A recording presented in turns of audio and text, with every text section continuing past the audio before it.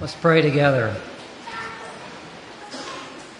Father, we're so grateful that we can come together this morning to praise and worship you and fellowship with one another. We rejoice and thank you for the birth of Chloe Kirkpatrick recently and your blessing to her parents, Katie and Halston. And just this morning, for the birth of Mary James Rourke, to Wynn and Mary Catherine, and grandparents Jim and Phyllis Farrer. We're so grateful for how you've blessed these families, and we just rejoice. This morning, we want to particularly lift up John Stakely and the ministry of Unbound Grace, an arm of your church and a blessing to our community. We pray that you would empower their team as they help men and women find freedom from alcohol and substance use disorder by experiencing spiritual health through relationship with Christ and community with others. Father, we pray for Henry this morning, not only as he preaches to us your word this morning, but for his pastoral and administrative leadership for our missions ministry as we gather, grow, and go in your name into all things. Give Henry wisdom. We pray that you would energize our entire congregation, that you inspire us to steward our lives in such a way to be that blessing to all here in the Birmingham community and in our country and around the world that you saved us to be. So please, Lord, move us all in that direction. Help us as we make those changes by your Spirit. And we pray all this in Jesus' name. Amen.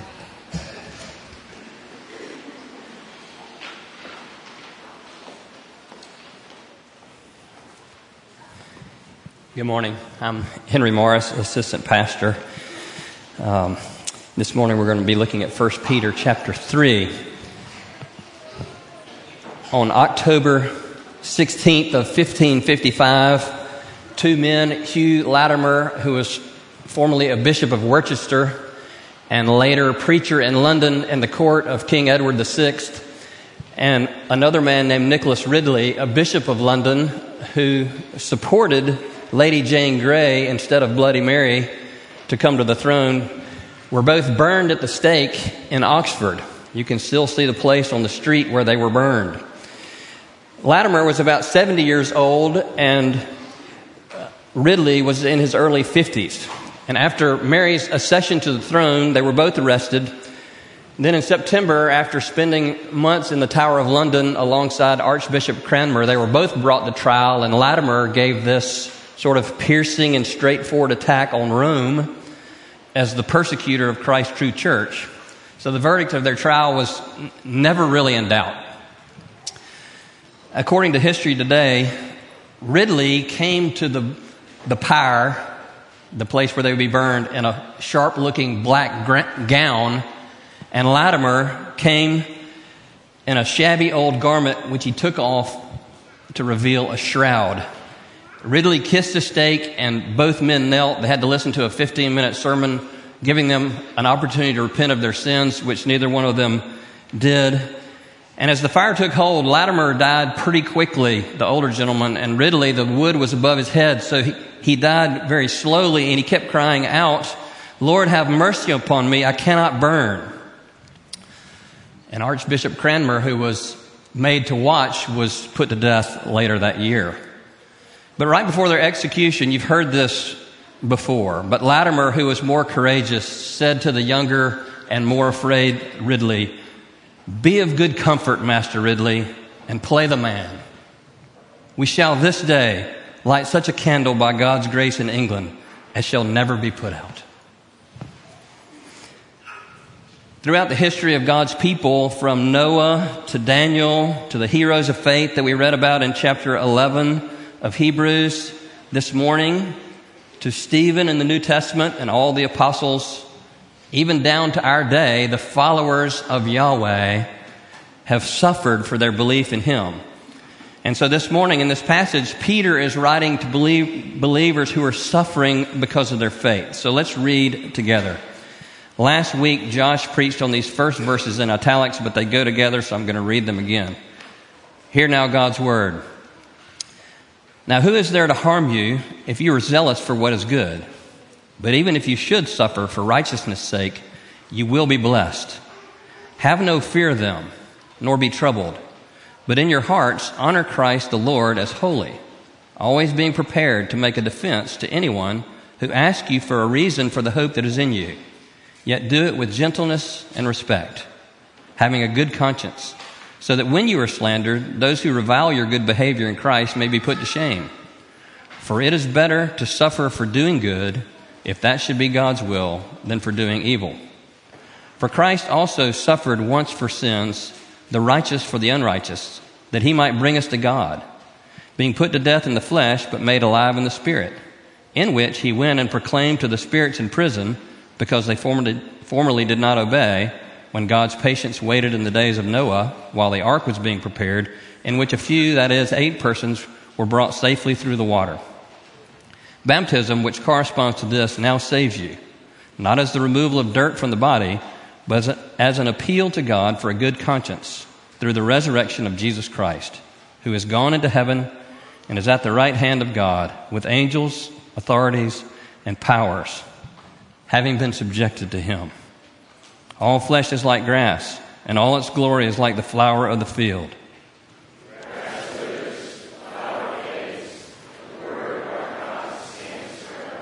Let's pray.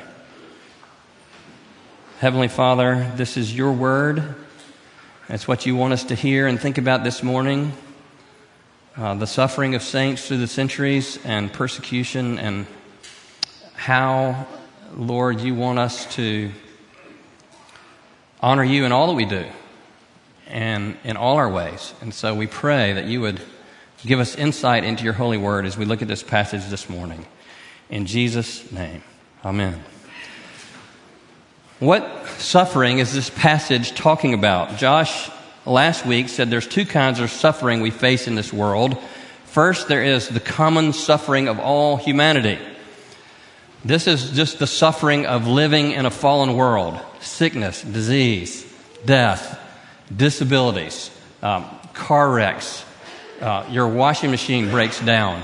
All sorts of difficulties we face, relational difficulties, divorce, strained relationships, betrayal. We experience difficulties in our work. We have disappointments that things may not have gone out like we thought they would, or perhaps financial setbacks or economic downturns where we lose our job. That's the common suffering of all humanity, but that's not really what Peter is talking about in this passage. Peter is talking about a specific kind of suffering. Peter is talking about suffering for being a Christian, suffering for righteousness. Peter says in verse 17, it's better to suffer for doing good, if that should be God's will, than for doing evil. You see, this is what Peter's readers were experiencing. 15 times in this letter, the word suffering is used. 2 more times, the word trial is used. 6 times, Peter talks about suffering for doing good. So what's happening is that Christianity was new in the Roman world and in the Jewish world, and Christians were getting basically persecuted from both those angles. They were experiencing hostility in the form of abuse and slander and ridicule and accusation and denigration. We don't read of martyrdom yet, but that would come later.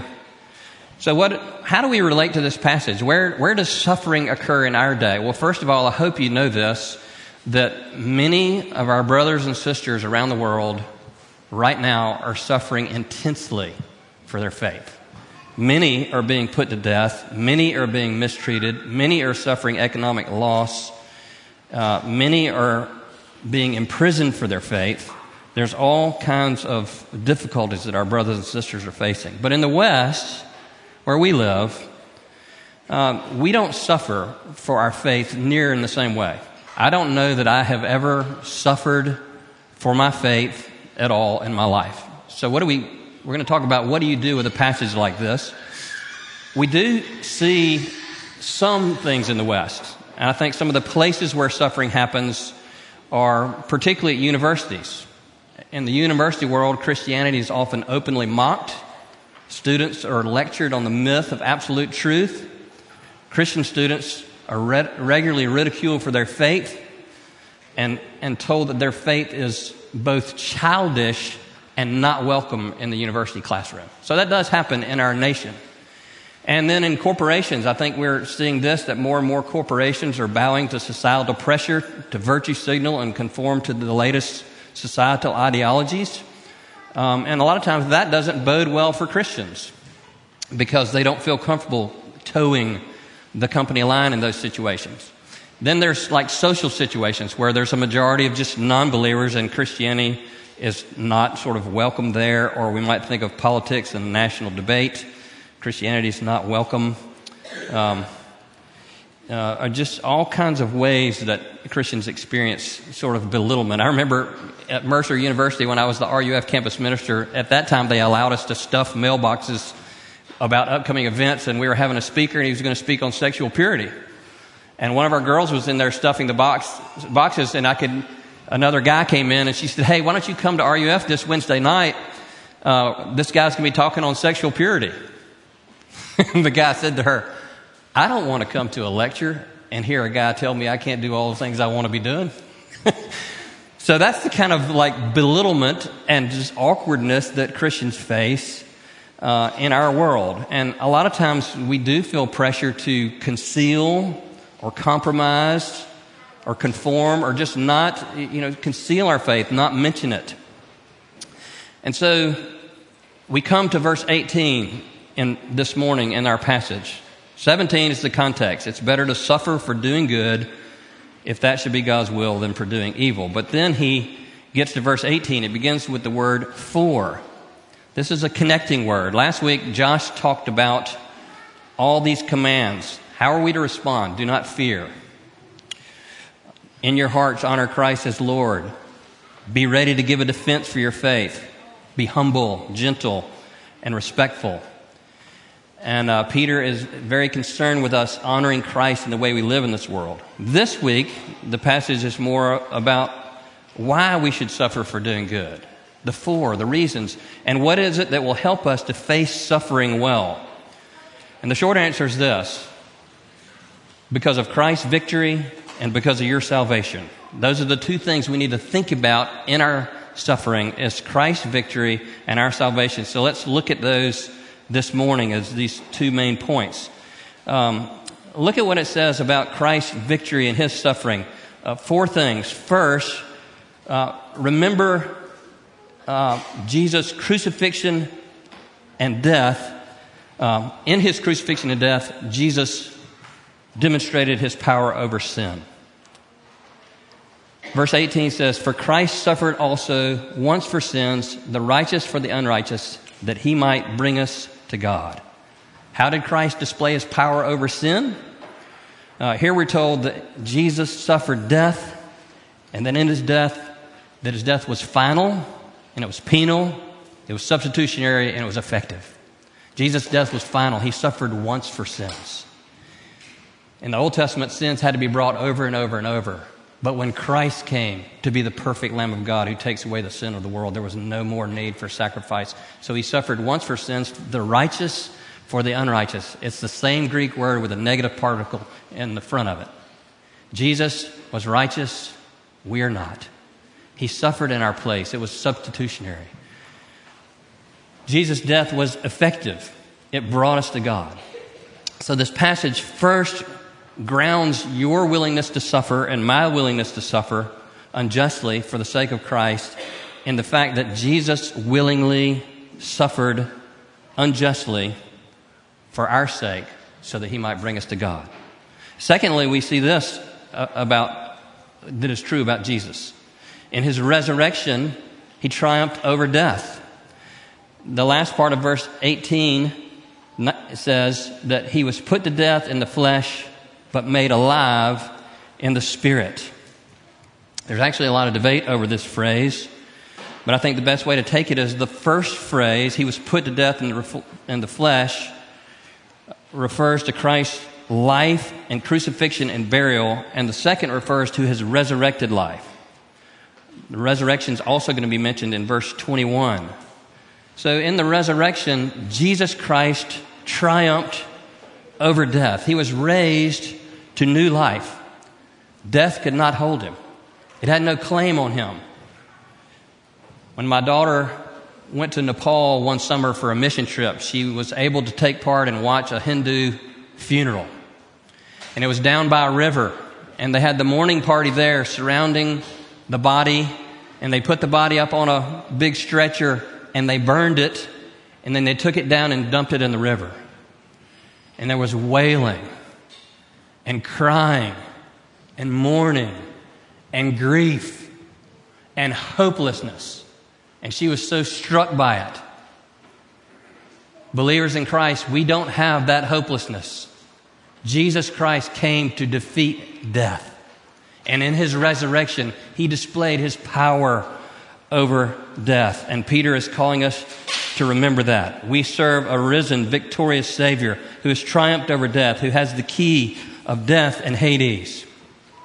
A third thing we see, not only his crucifixion and his resurrection, but thirdly, in the Spirit, Christ went and proclaimed victory over his spiritual enemies.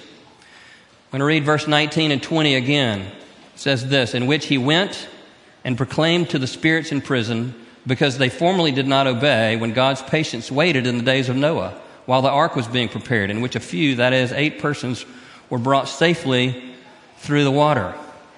This passage is really confusing. Verse 19, we ask these questions. Where did Christ go? When did Christ preach? To who did Christ preach in this passage? And what did he preach to them? Maybe the summary question is, what do these verses actually mean? I want to quote Martin Luther. Martin Luther said, this is a strange text, and certainly a more obscure passage than any other passage in the New Testament. I still do not know what the apostle meant. Some interpreters believe that this is the most difficult passage in all the New Testament because it has theological issues, lexical issues, grammatical issues, literary background issues, all sorts of textual issues. It has lots of different issues. There's lots of different reading. Karen Jobes, a commentator, said there is a labyrinth of exegetical options in this text, each of which has no claim to certainty. So I want to thank Robbie for giving me this passage. And really, I'm going to throw Josh under the bus because he wanted to swap. He was supposed to preach this week, and I was supposed to preach last week. So Josh, if you're watching on video, this verse has been confusing.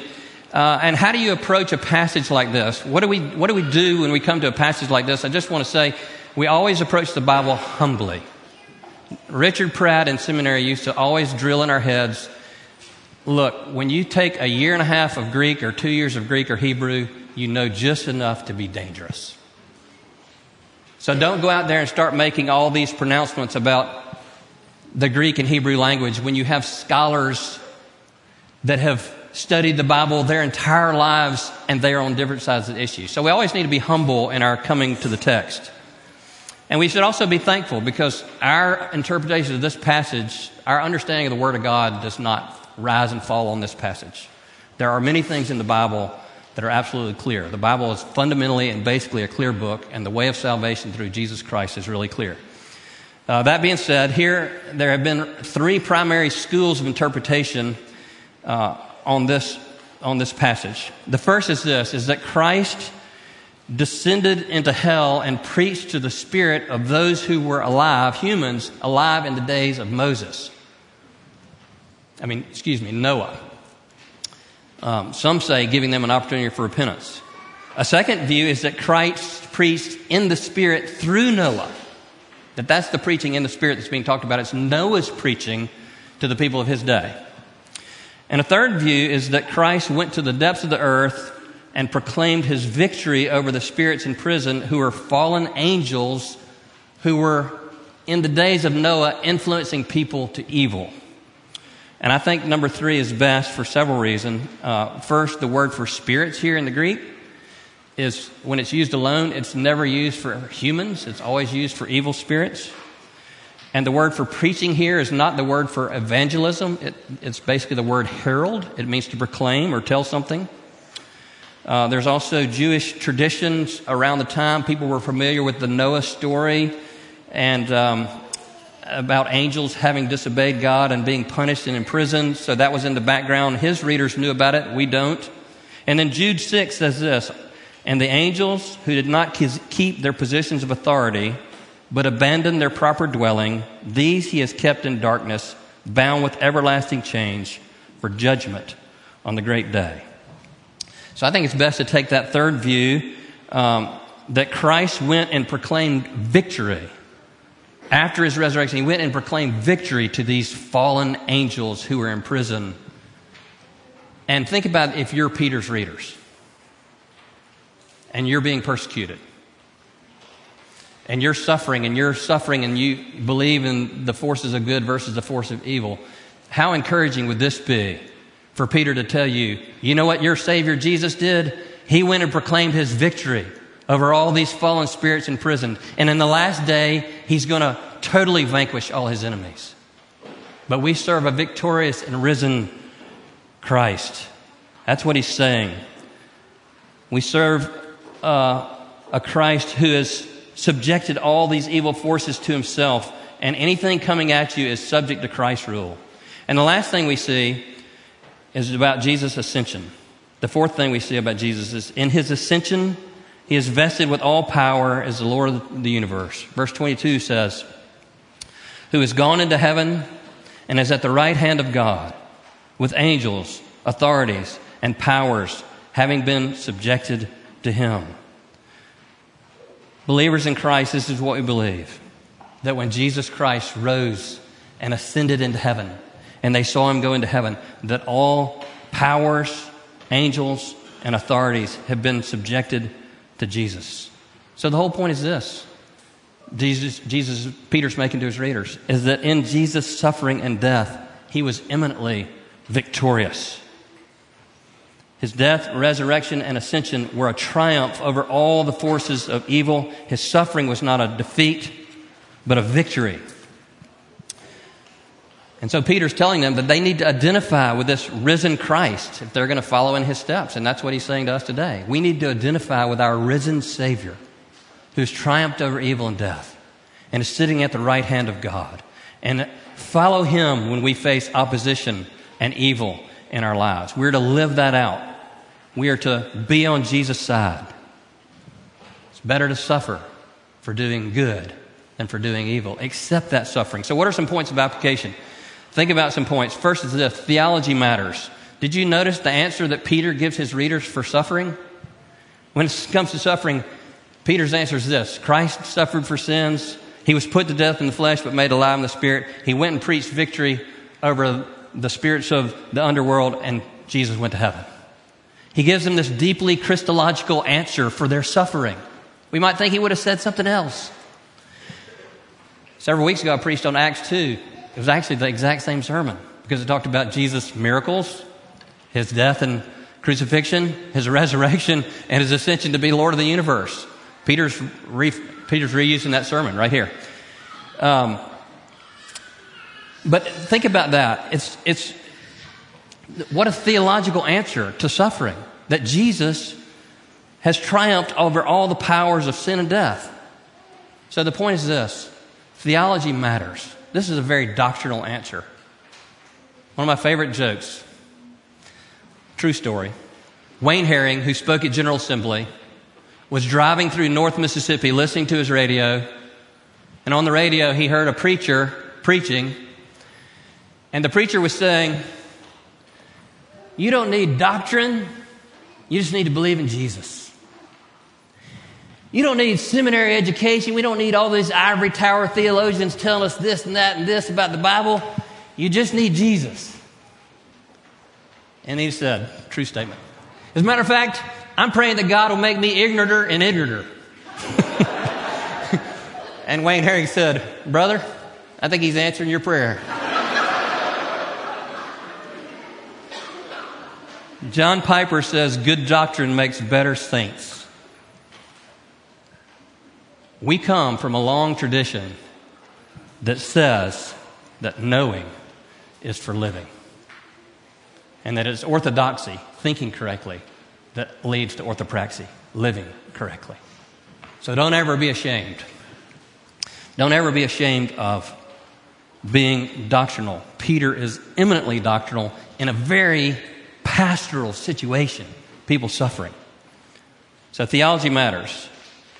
Another thing we could say from this passage is in our suffering, Peter is calling us to remember whose side we're on. I grew up, a friend of mine named Lehman, some of you know, was one of my best friends growing up. He lived at the top of the hill. Between our house and Lehman's house, there was two foes.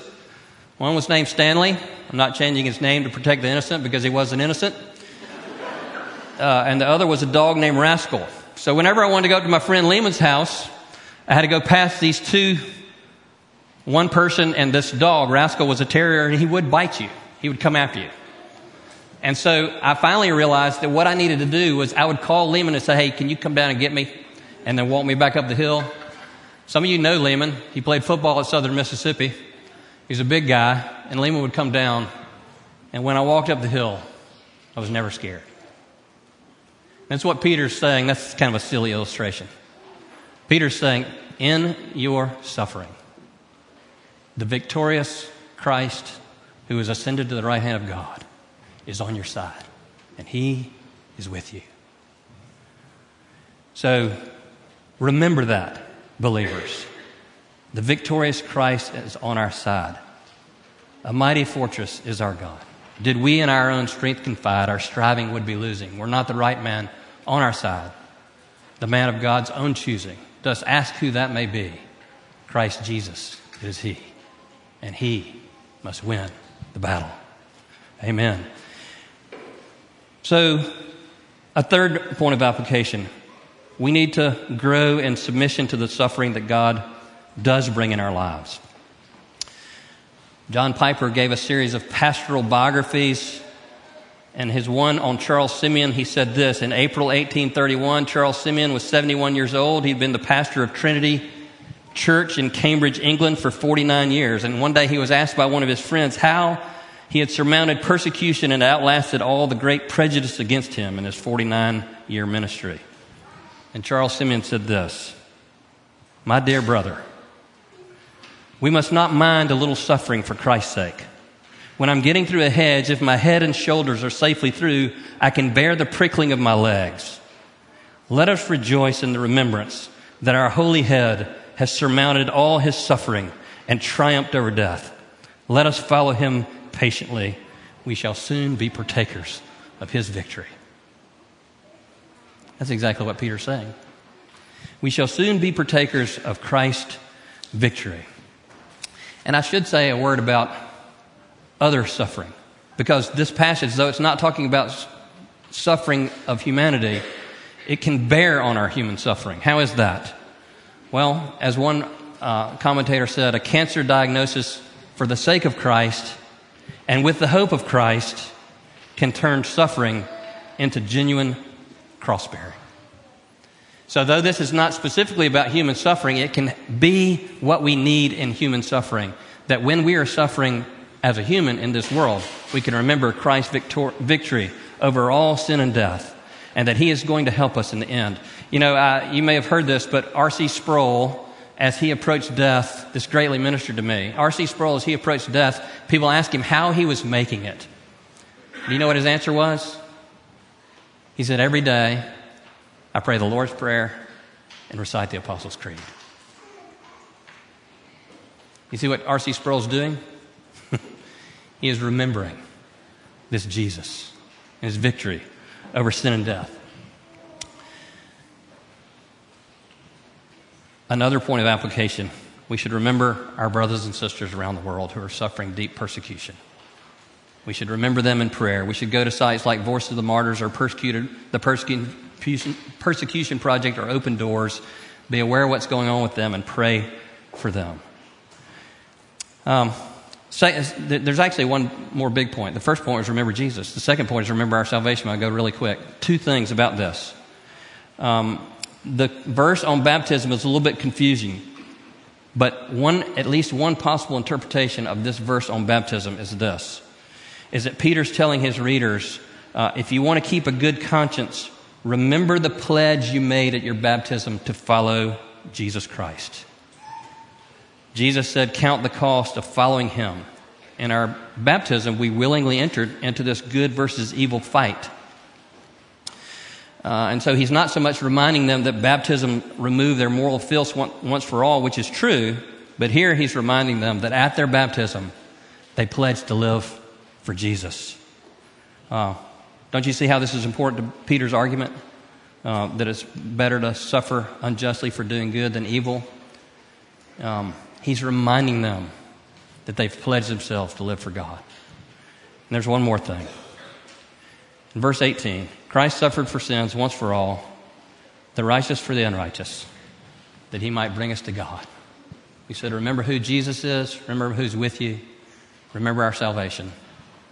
And the last point of remembering our salvation is this: Jesus died to bring you to God.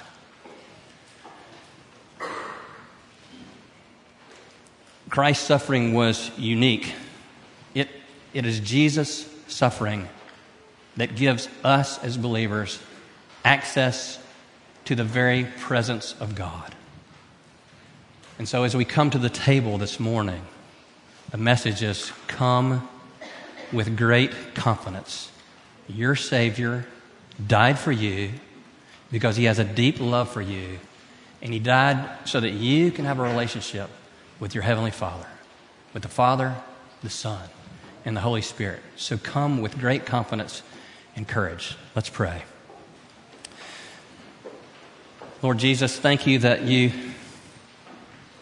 have opened up a way of access to your very presence and to the throne of God for us. We pray that we might, as your followers, suffer well and suffer in a way that brings you glory. We do pray for the persecuted church, that you would minister to those who are suffering. And now, Lord, we pray that as we come to this table, that you might pour out your Spirit here and grant us your grace. In Jesus' name, amen.